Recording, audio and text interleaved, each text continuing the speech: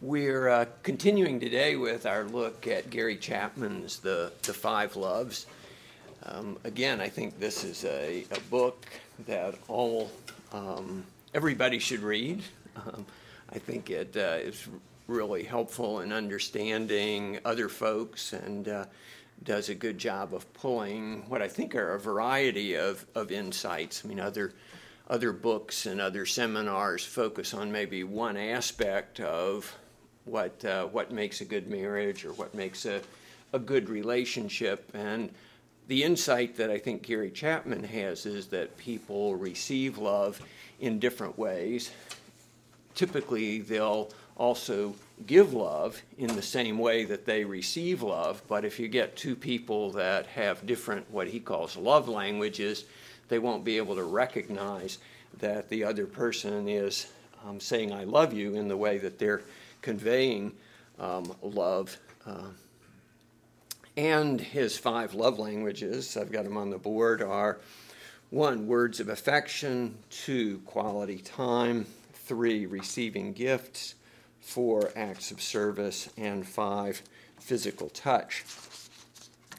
And in class last time, we looked at a couple of country western songs. I guess Elvis started out as a country western artist, so I'll put him in that category. We're going to do one more just as a warm-up for us today.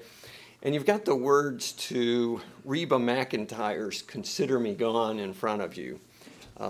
Take a look at them.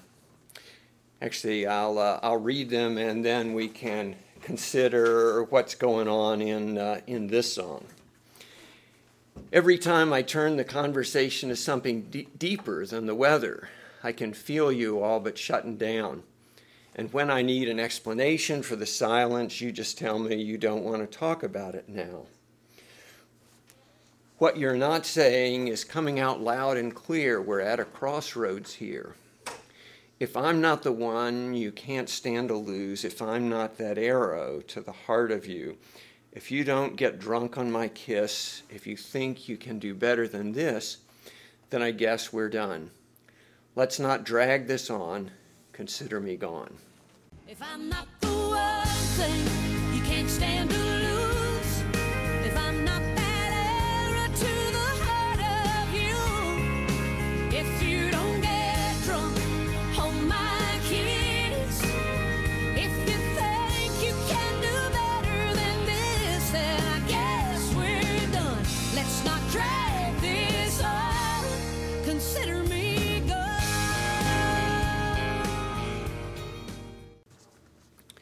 So, what's going on here? What's her love language? Well, she wants to talk about it. He doesn't want to talk. I mean, it's communication. Okay, it's a communications problem. She wants to talk. He doesn't want to talk. He's clammed up. Do we get a sense of what her love language is using Gary Chapman's categories? I'd say she's probably pretty high on words of affirmation and or quality time. Okay, yeah, it doesn't look like they're getting much either. She's getting much either words of affirmation or quality time. Why do you think words of affirmation is what's missing? I mean, obviously she wants conversation. Does she also want words of affirmation? Well, there's no conversation about anything about the weather. That's pretty much an absence of affirmation. The one thing in the line, if I'm not the one thing you can't stand to lose, she wants to hear it. I gotta have you or life is over. Yeah. That kind of thing. Yeah. And I mean, we don't have the picture of him and what he's like. Gary Chapman tells a story of a guy who comes home from work every day, fixes dinner for his wife, cleans the house. I mean, the description of what he goes through is just incredible. And yet their marriage is falling apart, and his wife doesn't feel that he loves her. And as they get in their conversation with Gary Chapman, it becomes apparent that her love language is words of affirmation. I don't know whether the character Reba is portraying in this song, whether her husband's coming home and cooking and everything. I mean, in that example, I'm just thinking, well, boy, a lot of wives would just be overwhelmed if their husband did everything that's here. He's doing what he can. He in Gary Chapman's story is conveying love to her in the way that he receives love. He really appreciates the things that his wife does for him, but she doesn't hear him saying "I love you." People just need to become sensitive to what the other person's love language is, and they also need to be sensitive to what their own is, and let the other know what theirs is. Now, you all have taken tests to try and determine your love language. Let's take a little survey. I'll vote. I mean, some of you may. I actually came up with two of them.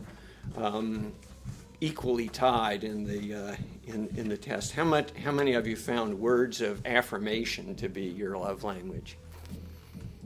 Okay. Close. How many quality time, your love language? That was me. That seems to have the majority of the group, or at least I was one of them. How many receiving gifts? Nobody will admit to being selfish, especially after the sermon that we heard today on material possessions. 4, acts of service.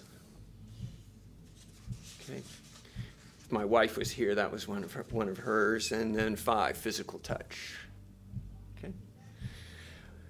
Well, kind of a spread. Was anybody surprised by the answer that the test showed for you? Sometimes people are, and sometimes people can't really figure it out. You were surprised. I mean, not by the top one, but by the very close one. I was semi-surprised that words of affirmation were that important to me. Mm-hmm. Mm-hmm. It's like, oh, really? Maybe Okay. you're taking them for granted, and maybe it'd be good if you passed this insight on to your wife. And by the way, we really appreciate you being with us today. You know what? I can see where Mary Jo and I are different. She spends a lot of time thinking about gifts for me, and giving me gifts, and I enjoy them when I get them. I hardly ever think about giving gifts to her, but that would clearly express to her love if I did that more. Mm-hmm. Well, good. Good. Maybe we're helping y'all out a bit here. Maybe there will be some good come out of the class. Well, I'm going to talk a little bit about each of the love languages, but you all may have insights as well to share. So as I go and as I go through, feel free to jump in with comments, and I'll just work through them in the order that you have them on your list. First, words of affirmation. And this applies in all sorts of relationships. I think it's particularly important for children.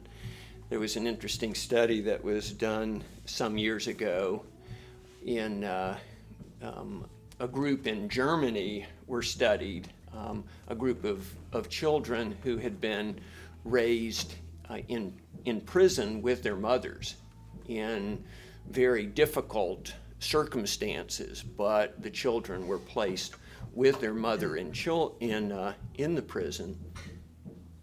These were compared with a group of American children, same sort of ages, but children in wealthy families where the children were raised in daycare, very expensive daycare, But the children that were raised in prisons with their moms did much better than the kids that were raised in the wealthiest of circumstances. The assessment of that was that they got more direct attention. I guess that could fit as an example of quality time, but that they also got more words of affirmation from their moms than they did from the daycare workers. The notion of words of affirmation are important, and again, this is not something that comes naturally to some people. One of the songs that we analyzed last week involved a dad who did all sorts of things for his kid. He was always tuning up the car for him. He helped him pick out a car. When he went and visited him at his home, he did all sorts of things around the house for the dad, and you just get the picture that that was sort of his whole life. Acts of service would have been his love language, and that's the way he was telling his kid, I love you, but the kid just never understood that until he was much older. But for some people, words of affirmation extremely important. Encouraging words or words of affirmation can be extremely important to another person's development with a friend or with a spouse. Look for ways that their latent potential might be there. I mean, sometimes it's your encouragement. Oh, you know, you're good at this, and you don't really try it. Maybe you're hesitant to do it, but you really are. You know, why don't you give that a try? I mean, there's a lot of people that are maybe a little shy or a little hesitant to step forward into a new area and try a new thing. But words of encouragement from a spouse or a friend may give them the courage to step forward into something that can be very positive for them.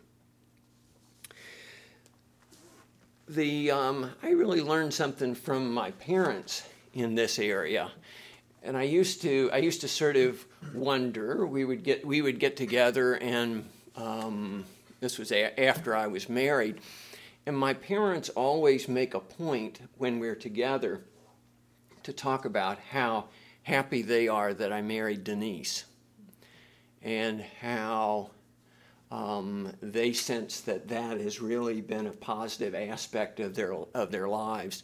Indeed, they feel that way about all of their children, sons-in-law and daughters-in-law, and sometimes they'll say that when we're together with the whole group. And I know that that means a great deal to my wife Denise. A second thing is, affirm your spouse in front of other people. Let them know how proud you are of her. Sometimes maybe affirm him or her when the spouse isn't around, and when your spouse learns, oh, your husband said something really nice about you. I mean, that I think will really help to give them confidence. We don't usually think of people who are making requests of us doing so in an affirming manner. But one of the insights that Gary Chapman has is that as you look at these 5 love languages, it's important for you to convey to your spouse what your love language is, and to actually ask for things that will address your love language needs. If you, it's important though that you do that in the right way, and doing so as a matter of a request rather than sort of the nagging or as a demand is a way of actually affirming someone, affirming their worth, letting them know that you need this from them, but doing so in a way that will affirm them. If words of affirmation is not your love language, but you recognize that it's the love language of your spouse or your friend or your children, again, it may be something that you'll need to work at and think about. And Gary Chapman gives very practical advice. You may have to basically do homework. Listen for words of affirmation that other people use and make a list of those and occasionally refer back and think, well, have I said something nice to my spouse or husband or friend or employees or children within the last 2 days? Make a point of at least affirming them twice a week, and maybe keep a record so you can check up on yourself. It just won't come naturally to some people. So that's words of affirmation. Quality time. Well, what's quality time? It's not just spending time with somebody. Quality time can be that. When Denise and I watch Dancing with the Stars, and I fall asleep, and we're together for a couple of hours, I don't check my box and say, well, that's my quality time with Denise, nor does she with me. I mean, quality time is time when you're interacting with something. I mean, I think sometimes a serious, thoughtful television show can spark conversation, and it could be quality time. But generally, what we're not talking here about watching TV with your spouse or your friend or your children. It's time that's going to generate interaction between you, time that might generate quality conversation. And quality conversation is not something that comes easily to everyone. Chapman notes that a lot of times when you go to a restaurant, you can look around, and unfortunately you can tell who the couples are in the restaurant that are married to one another and who are the couples that are dating one another. The couples who are dating one another look into one another's eyes and are attentive to one another. The rest of the other couples are checking their iPhones, or they're looking around the restaurant. They're not looking at one another. I've listed a couple of things there. I mean, sometimes I teach client interviewing and counseling at Pepperdine Law School, and I'll teach people how to interview clients in a way that's going to get the most information from the client and help enable the lawyer to best make the decision. And those of you that are professionals may in accounting classes, medical school classes, have similar instruction, but the advice that Gary Chapman gives, which I've put down on your note, are those that could very well come in a class like that.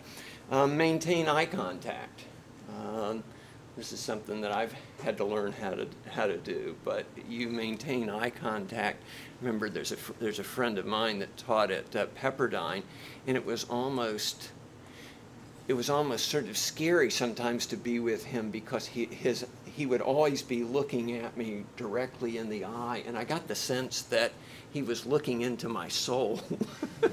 And you don't need to be that intense, though maybe that's good, but that gave me, or helped to teach me, that eye contact is very important for letting a person know that you're listening to them. To give your full attention. Don't be checking email while you're talking to someone. You may be able to multitask. You may be very good at that, and you may actually, in fact, be paying attention. But quality time is in part conveying to the other person that you're paying attention as well. Listen for feelings. What emotion is your spouse experiencing when your spouse is conveying something really serious and letting you know what he or she's feeling, or your friend in a friendship relationship. listen for that emotion and reflect it back. I can tell this really scares you or really concerns you, or if that happened to me, I would be really excited. That kind of conversation is important. And then don't interrupt. They've taped conversations between folks, and what they found is that conversations typically last 17 seconds before the other person interrupts. I mean, that's the average. And it's actually even worse for professionals. And when the client starts talking, you're the expert, and so you feel like you need to jump in with advice or clarification or something. Just let the person talk through. A few years ago, we had the Risers, a wonderful counselor, physician couple in the church, speak on marriage relationships. And one of their practices is, and suggestions is, that at the end of the day when you're together, ask the other person what the high point and low point of their day was. That's a good way to start a conversation. And that seminar's on the ABF internet for those that want to hear more on that. Quality time is extremely important with children, really of all ages. This was the thrust of my daughter's email to me that I read to you a couple of weeks ago. I got an email from her. She's now a counselor in a high school, and she said the theme of the week was, the girls coming in with all sorts of problems, and they were all, at the root of them, she felt, was not having a sense that their dads loved them. And it was a very touching thank you for the time that we had spent together. As she was coming up, I must admit that the time we spent together was probably as much a function of our being members of Indian princesses and Indian guides as any intention on my part. I think that's one of the most wonderful organizations. Each of my kids, we've participated in that, but it's a disciplined organization where every 2 weeks you have time where you get together with some other dads and kids. Part of your job at that is to have a report on what project you did with your mom or dad, or excuse me, with your dads. I mean, I think they recognize there that quality time is more of a problem of dads with children than typically of moms with children. And I must say I attribute the YMCA's Indian Guide program with having really helped my relationships with my kids, and I think they've benefited.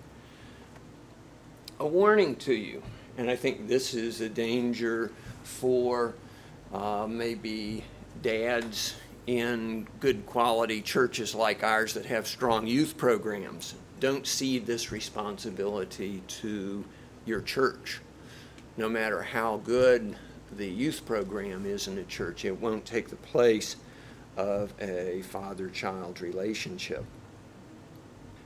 I think families should eat dinner together regularly. One time Mike San Martino, one of our assistant pastors, taught a class on family values, and I remember part of the class was he said, go home and ask your children what do they perceive as your family values.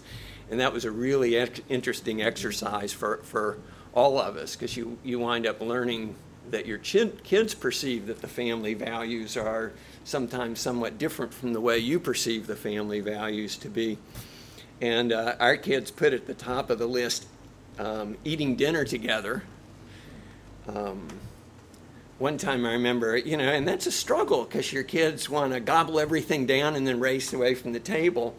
And I can remember one time telling my kids, when I said, slow down, let's talk about what your day was, etc. And, they sort of shrug. And then I said, I want you all to know that the high point of my day is when I have dinner with you all. And they looked at me like, man, this guy needs to get a life. They were stunned at how bereft my life was of interesting things. Anyway, so I was glad to hear that they perceive that as an important family value. The second thing they identified was getting good grades.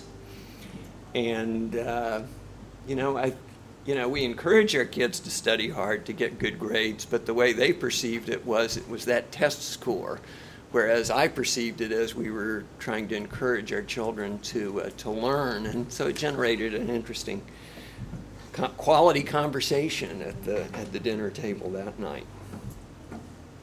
So what's a quality activity? Chapman says it's anything that one or both of you have an interest in doing, and at least one of you is willing to do. At least one of you wants to do it, and the other's willing to do it, is the way he put it. So it may be a matter of you sort of being willing to do something that your spouse really wants to do. Something that you maybe aren't all that interested in doing. He says, try to do something your spouse likes to do, but you don't like to do. And he has a list of possibilities there. Go to a NASCAR event or go antique shopping. Would Dancing with the Stars qualify? Probably not if you're dozing off. Actually, Dancing with the Stars generates some interesting conversations with us. I seem to be quoting a lot of the Sunday school class teachers that we've had here at ABF. This is my third quote of the day. A long time ago, maybe 20 years ago, Greg Cochran, who is an attorney, taught a Sunday school class here, and it was on husband-wife relationships. And he said, well, what if you're a lawyer and you're in the middle of a trial? And for 2 weeks, you're just absorbed with that trial. Or what if you're an accountant and you're approaching tax deadline, and for 2 weeks, you're working 12 hours a day, and you just can't spend significant quality time with your spouse, or I think it applies as well to stay-at-home parents who are just, you've got 3 young children, a couple in diapers, and they're just absorbing all of your time, and you just don't feel like you can give any quality time to your spouse. He says that it's important to talk about that so your spouse understands, your situation, but even with that, to have a short time, maybe dinner, maybe it's got to be a fairly quick dinner, but for that dinner to be a time when you're completely focused on your spouse is a good ameliorative measure. It doesn't take the place of longer periods of time, but to have the time, and his focus was on in which your focus is entirely on your spouse, because the danger is you're going to be there and you're just sort of half there and you're absorbed with whatever else it is, or you're just tired and can't really focus your attention on the person that you're with. I've mentioned good examples.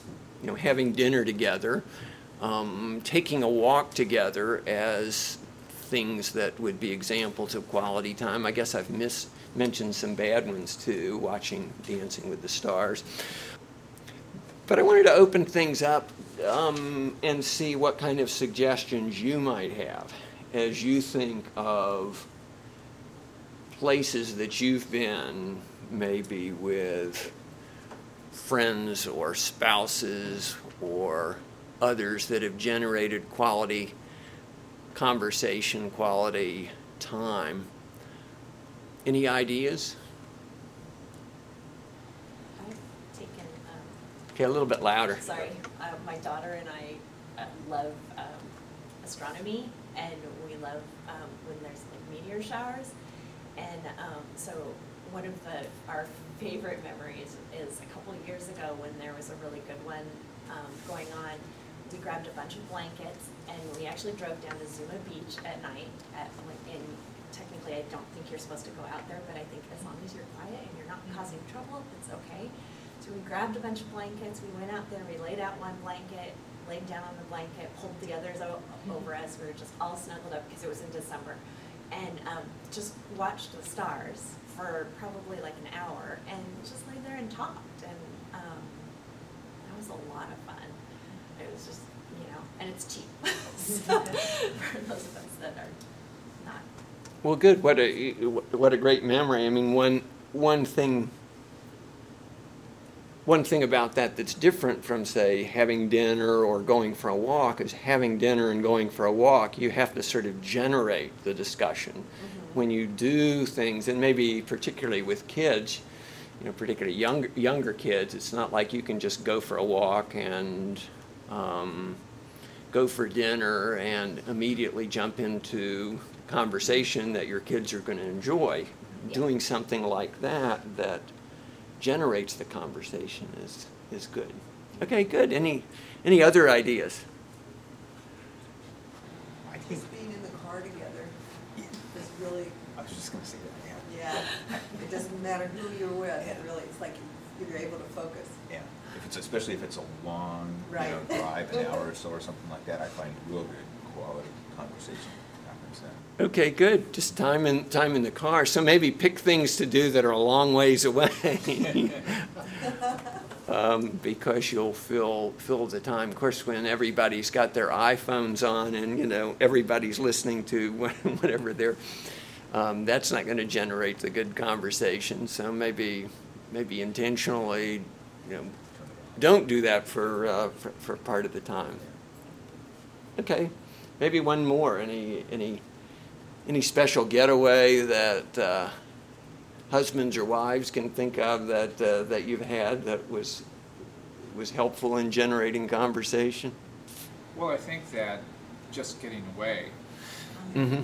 was, as you mentioned, was something that really helps, because there isn't anything else to distract you from everyday sort of business and life. The pressures, I guess, that we normally have. So getting away is, and it's something that, I guess it combines getting away and being in the car together, but we'll listen to podcasts of stories, mm-hmm. books, which generates a lot of conversation between us, not only about that, but, it starts that conversation. So I found that really interesting, how that works. I never thought of it that way, but it does happen. Okay, good. Does quality time though always mean doing something that will generate quality conversation? Because, like for example, Jim and I went on a really short trip up to Vancouver, BC, and one of the best times that we had was just we biked around whatever that island is, or the park, Stanley Park up there. And it was great, but it didn't necessarily generate a whole lot of conversation, but we just had a fantastic time together. Mm-hmm. So I would count that as quality time, even though I wouldn't necessarily want to just go back and have a conversation about that time, or it didn't particularly generate, inspire us to quality conversation. So I guess I'm asking. I don't think it has to. I mean, the label is quality time, so it is time that's significant. I mean, conversation is special in its own way because it helps you to develop an understanding of the other person. But quality time, just doing something together, is I think the main focus of this means of expressing love toward your spouse and receiving love. And again, back to our focus, which is this is a love language. If there's one or both of you that for whom this is your love language, I think the question is, how does that person or persons react to it? What are they what are they longing for? Is it the conversation or the doing of things? But I think just the doing something together is the main focus that's here. Well, next, third, receiving gifts. What are gifts? Visual symbols of love. And they can be, they're more important to some people than others. People have different attitudes towards wedding rings. I'm sort of fortunate in that mine just won't come off. I don't think I've had it off in a long time. For some people, that's something that they really treasure. They'd be devastated if they lost that. Others, would be, could go get another one or easily, or it's uncomfortable, so they don't wear it, and their spouse doesn't care. For others, it is very significant. For some people, a more expensive gift is more meaningful. My wife and I are sort of the opposite. If one of us gives the other a gift that's kind of nice, it just adds something to it that we got on sale. Whereas I think for some people it's just the opposite. The more you've paid for it, the better. And then for some people, this is a foreign language. I think I told you about my grandmother who had gotten a dozen roses from a guy that was her suitor long ago, and as she told me about it, she thought it was just silly that he would spend that much money on her. Well, other people would have just been overjoyed to get, a dozen roses and think, wow, this guy really does like me. And this is something where you need to be sensitive to your spouse or to your friend. Within some families, there's not a strong tradition of giving gifts and that being important, but within others, it is important. Any comments on this love language? Actually, I have a lot of thoughts about that one because it is not a strong area with me, but I have a daughter and a sister-in-law who are both very, very high on the gifts. And so with my daughter, what I've discovered is it's not always the gift itself, but the presentation. So if I just it doesn't need to be anything expensive, but even if I just made like cookies while she was at school and I boxed them up and wrapped them and put them at her place at the table, she will be thrilled to pieces that I gave her a gift. Mm-hmm. It didn't have to, it didn't cost me much, and it's just, or if I sneak a little note in an envelope and make sure that it looks pretty, stick it under her pillow at night or something. And that's another thing that'll just thrill her. Takes me a long time to think of these things because it's just not natural for me.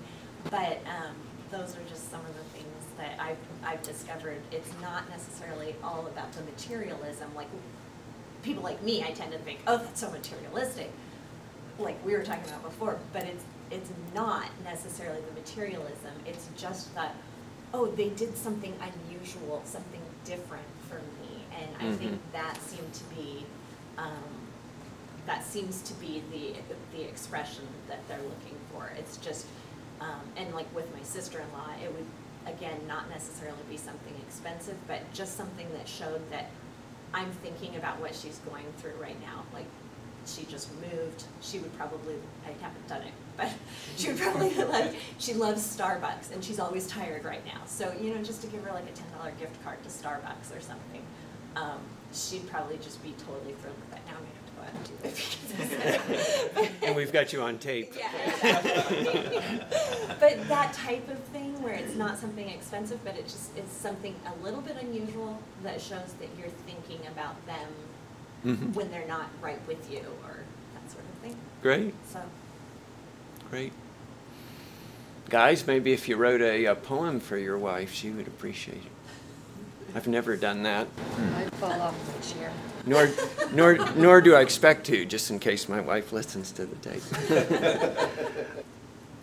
here as well, as with the giving of compliments, if this doesn't come naturally to you, you may have to do your homework and sort of look around and try and think about it. You may have to sort of try and, keep a notebook with gift ideas when your friend or spouse mentions something that someone else has that's appealing to them. Jot it down and keep that in mind. 4, acts of service. Seeks to please other people by serving them. I think some people, maybe particularly some men, see their job as being a means of service to their family and to their spouses. They go to work. I mean, I can remember I worked construction a summer, and I remember one, just rugged, carpenter guy, and he was describing his work in a way that I found really quite touching, as it being something that he did for his family.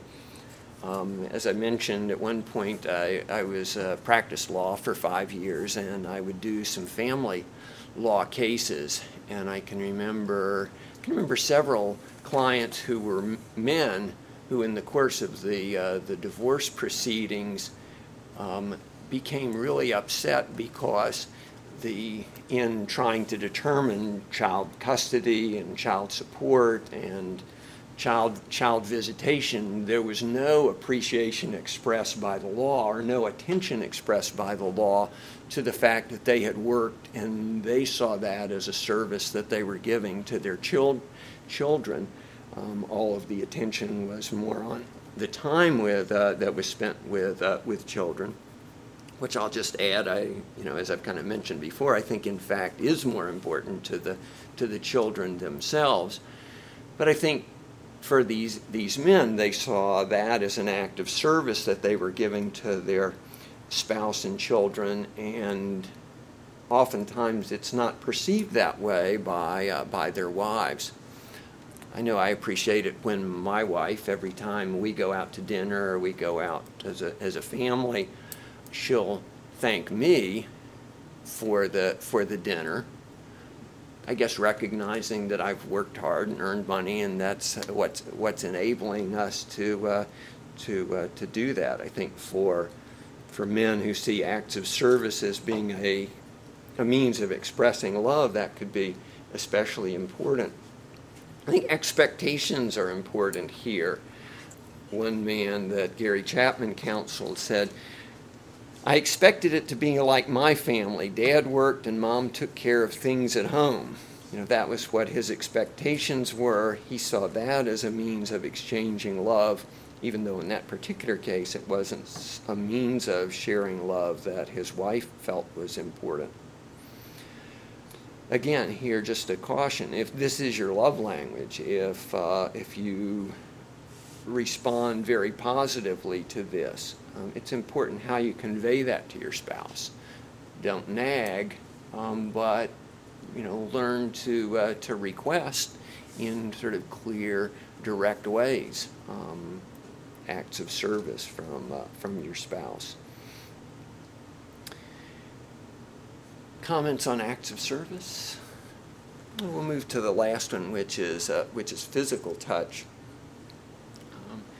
Physical touch is important to babies. I mean, one of the things that they've shown is that babies, if they're hugged and kissed, they develop a much more healthy emotional life than those who are left for long periods without physical contact. I mean, we all need physical touch as a means of affirmation, but for some people, this is their love language.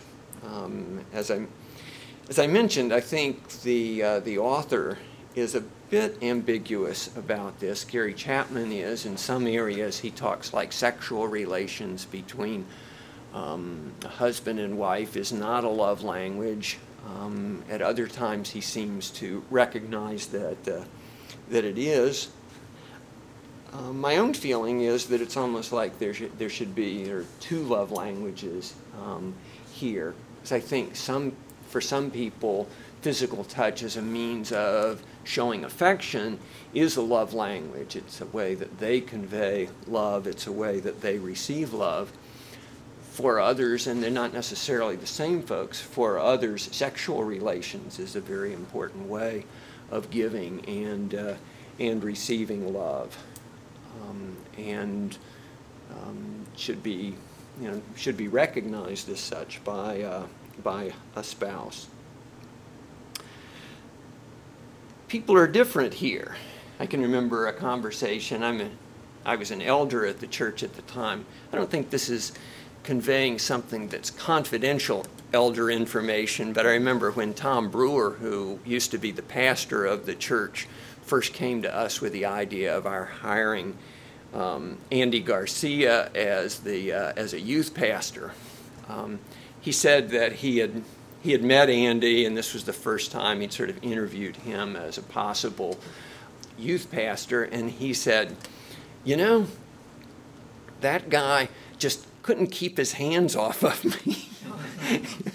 And those of you that know Andy know that he's that way. He's a big hugger, and he's always patting you on the back. And Tom says, I'm not that way, so I had to sort of pull back a little bit. But he says, on our pastoral staff, we need somebody like that. So that was a positive from him. When my daughter Christina went to London for a semester with Pepperdine, it was interesting as we went to the gate at the airport to send her on our way. We had a nice conversation. It was, going to London's going to be a great experience. You're going to learn a lot. You'll have all these great experiences. We wish you could go. Maybe we'll be able to come over for a short visit. We gave her a little hug, and then she was on her way. Right next to us was her best friend and their family, and they're all weeping. Tears are coming out of their eyes. The three of them were in an embrace and just would not let go. And I looked over at them, and I was just sort of embarrassed. I thought, well, we love our daughter too. But, people just convey love in different ways, and I think you need to be sensitive. I don't think Christina has any emotional scars from not having had a 15-minute hug. Actually, she probably would have emotional scars if we did give her a 15-minute hug. But anyway, I think you need to be sensitive to, where your spouse is in this area. For some people, this is extremely important, and for some people, it's uncomfortable to hug. And if you're somebody that's uncomfortable with a hug, and your spouse is, one for whom this is a love language, you may need to push yourself to hug him or her. Take your cue from the spouse if that's what's important to them. Push yourself to do it. Any comments on any of this before I get to some overall practical advice?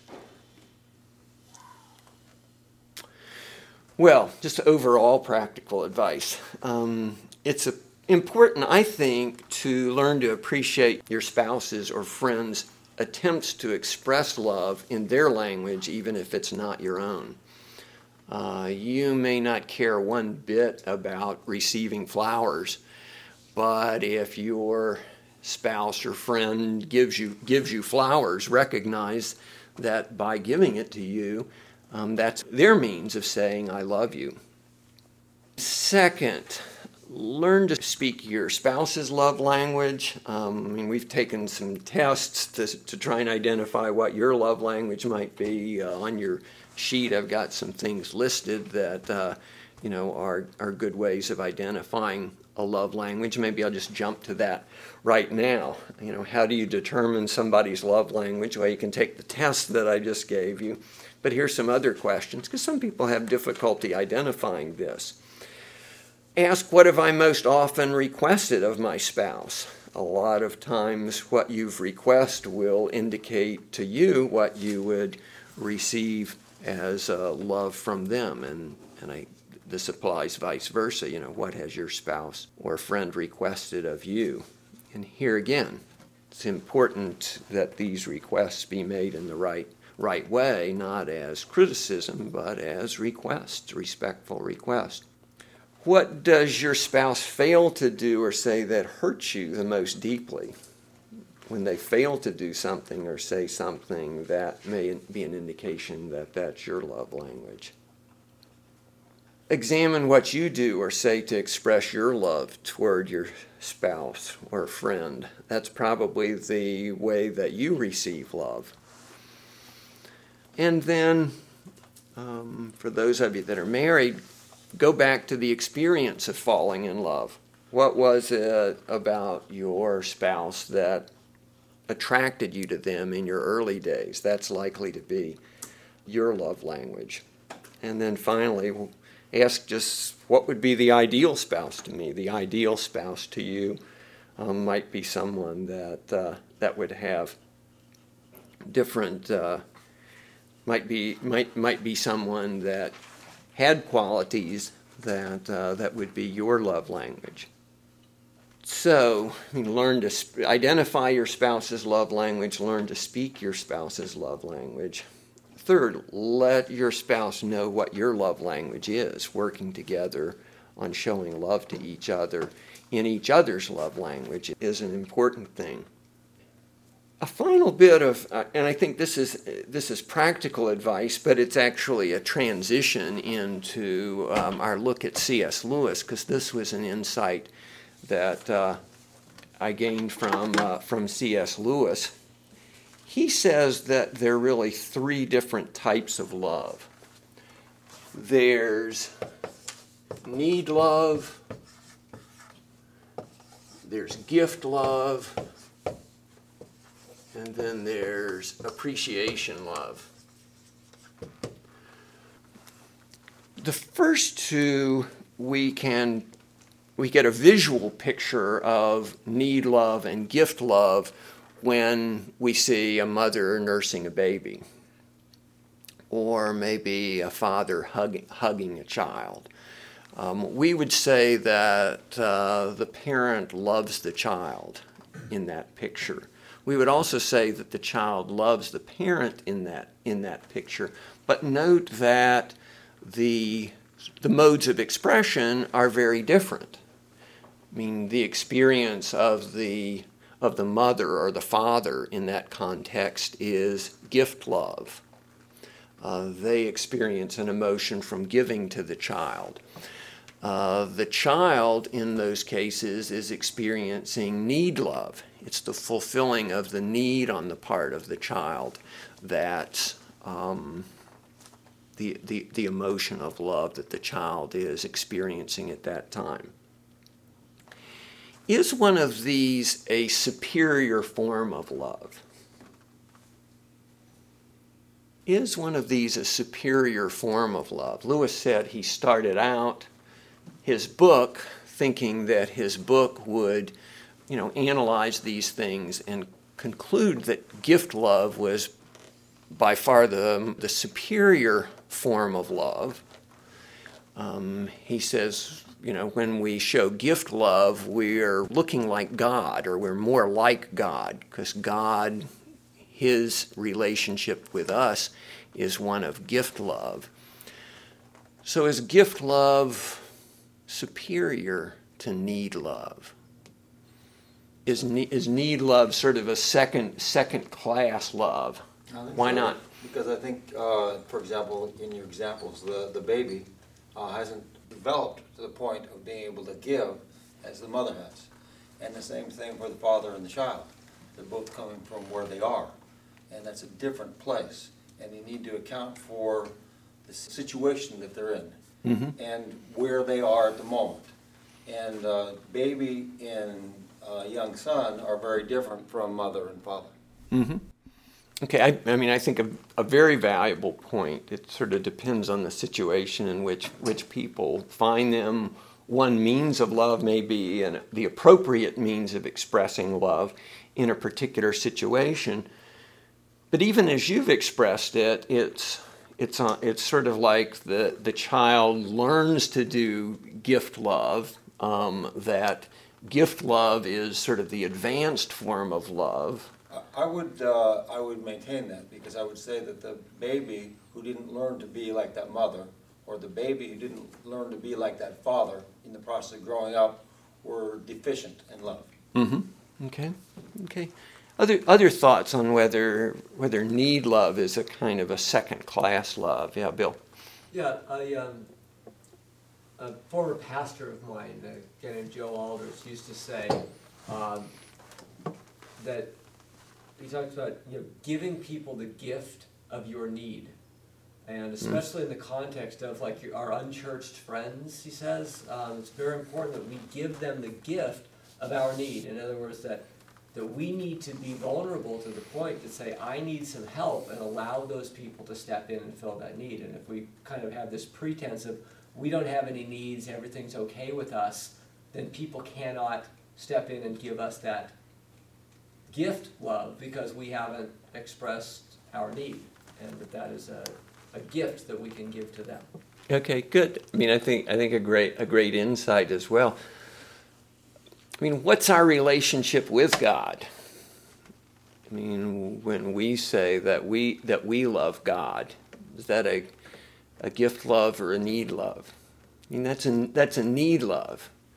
And Lewis has this one great statement.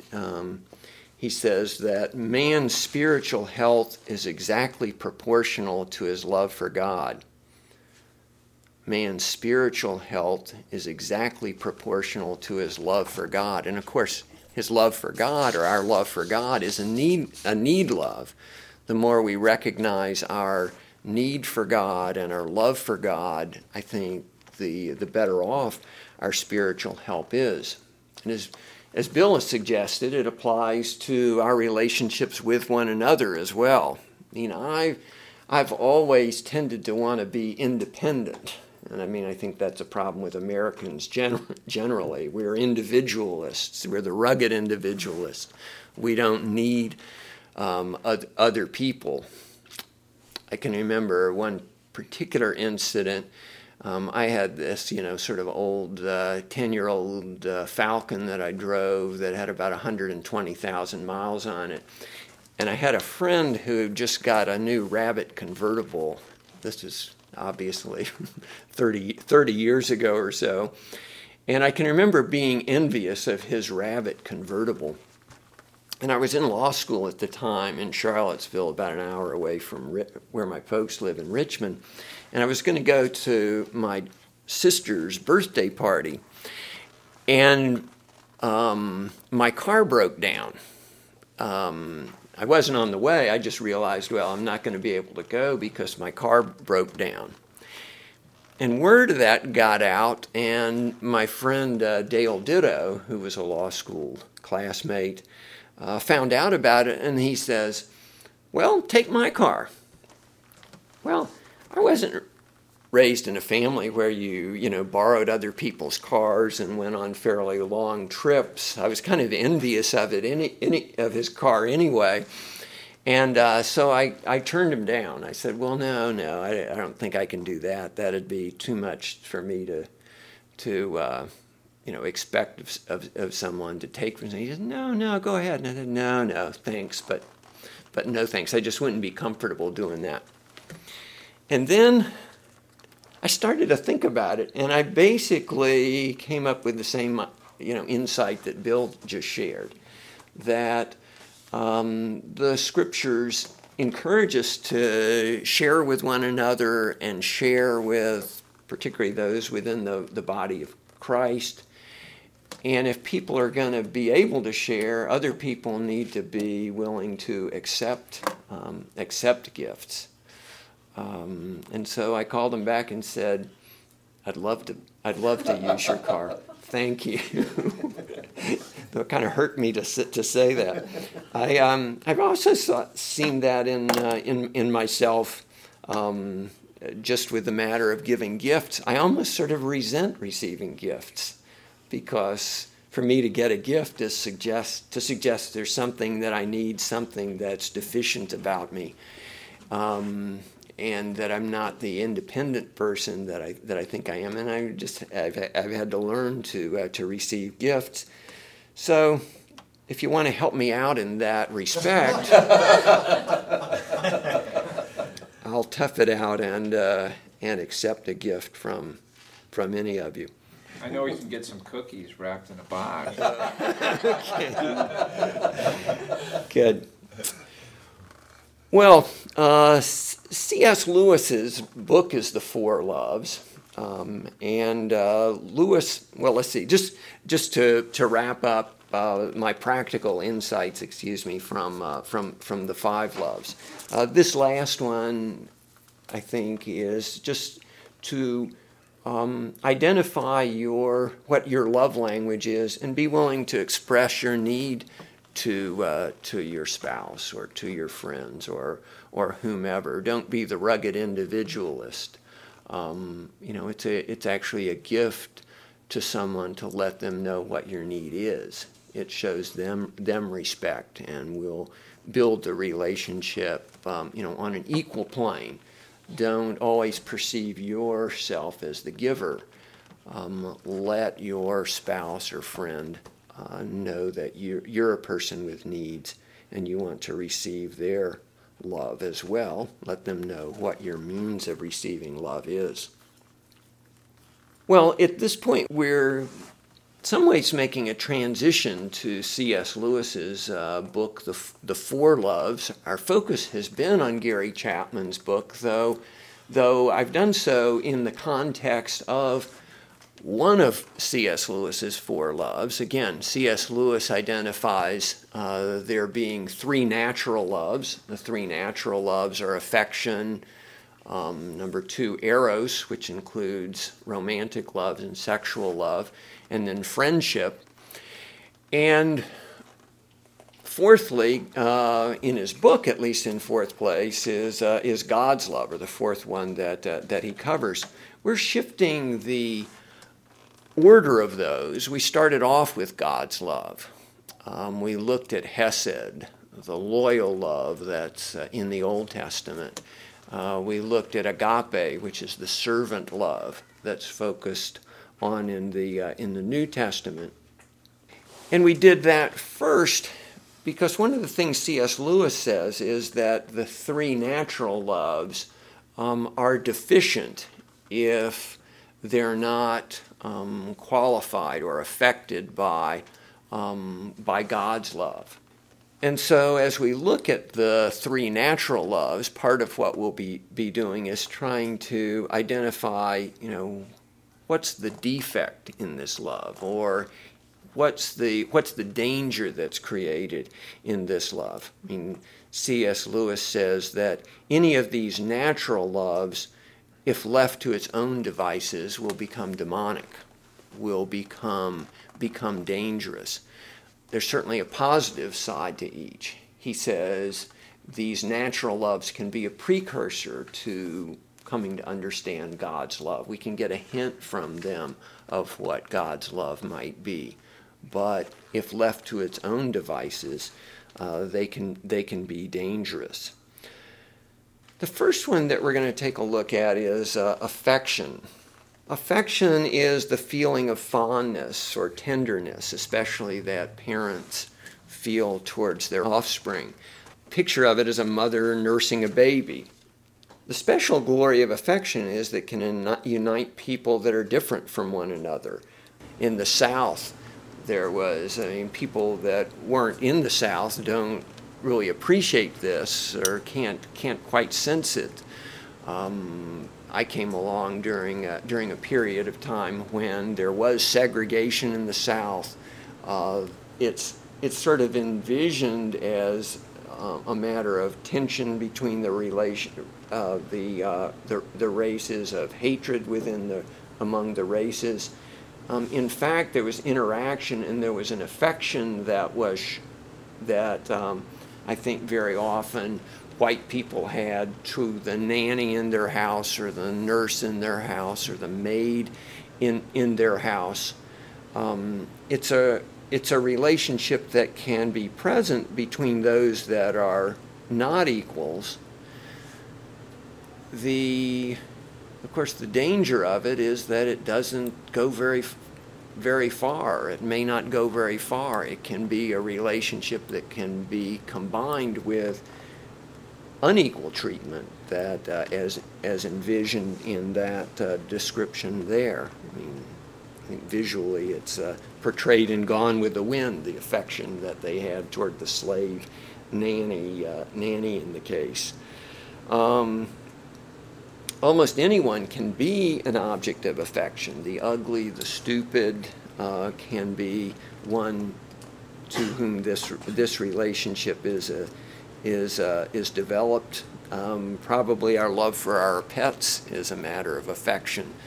We feel comfortable with them because they're not demanding. After a long, hard day, there's nothing better than snuggling with our dog. Well, maybe snuggling with my wife, but there's more to that. You know, there's a warm comfortableness about affection. There's a satisfaction in just being together. There's not a need to talk. There's not a need to make love. Affection is sort of like the old comfortable clothes that I love, or the old comfortable chair that I love. So that's an introduction to what affection is. Your homework for this week is to think a little bit about what might be the deficiencies with affection. I've already mentioned one. Affection can be present and can be almost a demeaning thing. It can be present in a relationship where we reduce the other person to secondary status. But what are the other deficiencies that might be there with affection? And just a little hint of what we're likely to get next week. Next week we're going to have a special visitor, a demon from the dark side. Screwtape is going to visit us and convey to us what Satan thinks about love, and how, in particular, Satan can use romantic love in a negative way. So don't miss it. Let me close this in a word of prayer. Dear Father, we pray that as we think about the 5 different types of loves that Gary Chapman has shared with us, first, thanks for him and what the insight that he's given to us. And as we think about our friends, our spouses, our children, help us to show them love in ways that will make them feel loved. In Christ's name, amen. Thanks. Yeah, thank you, Bob. Thank you, Bob. Sure. Thanks.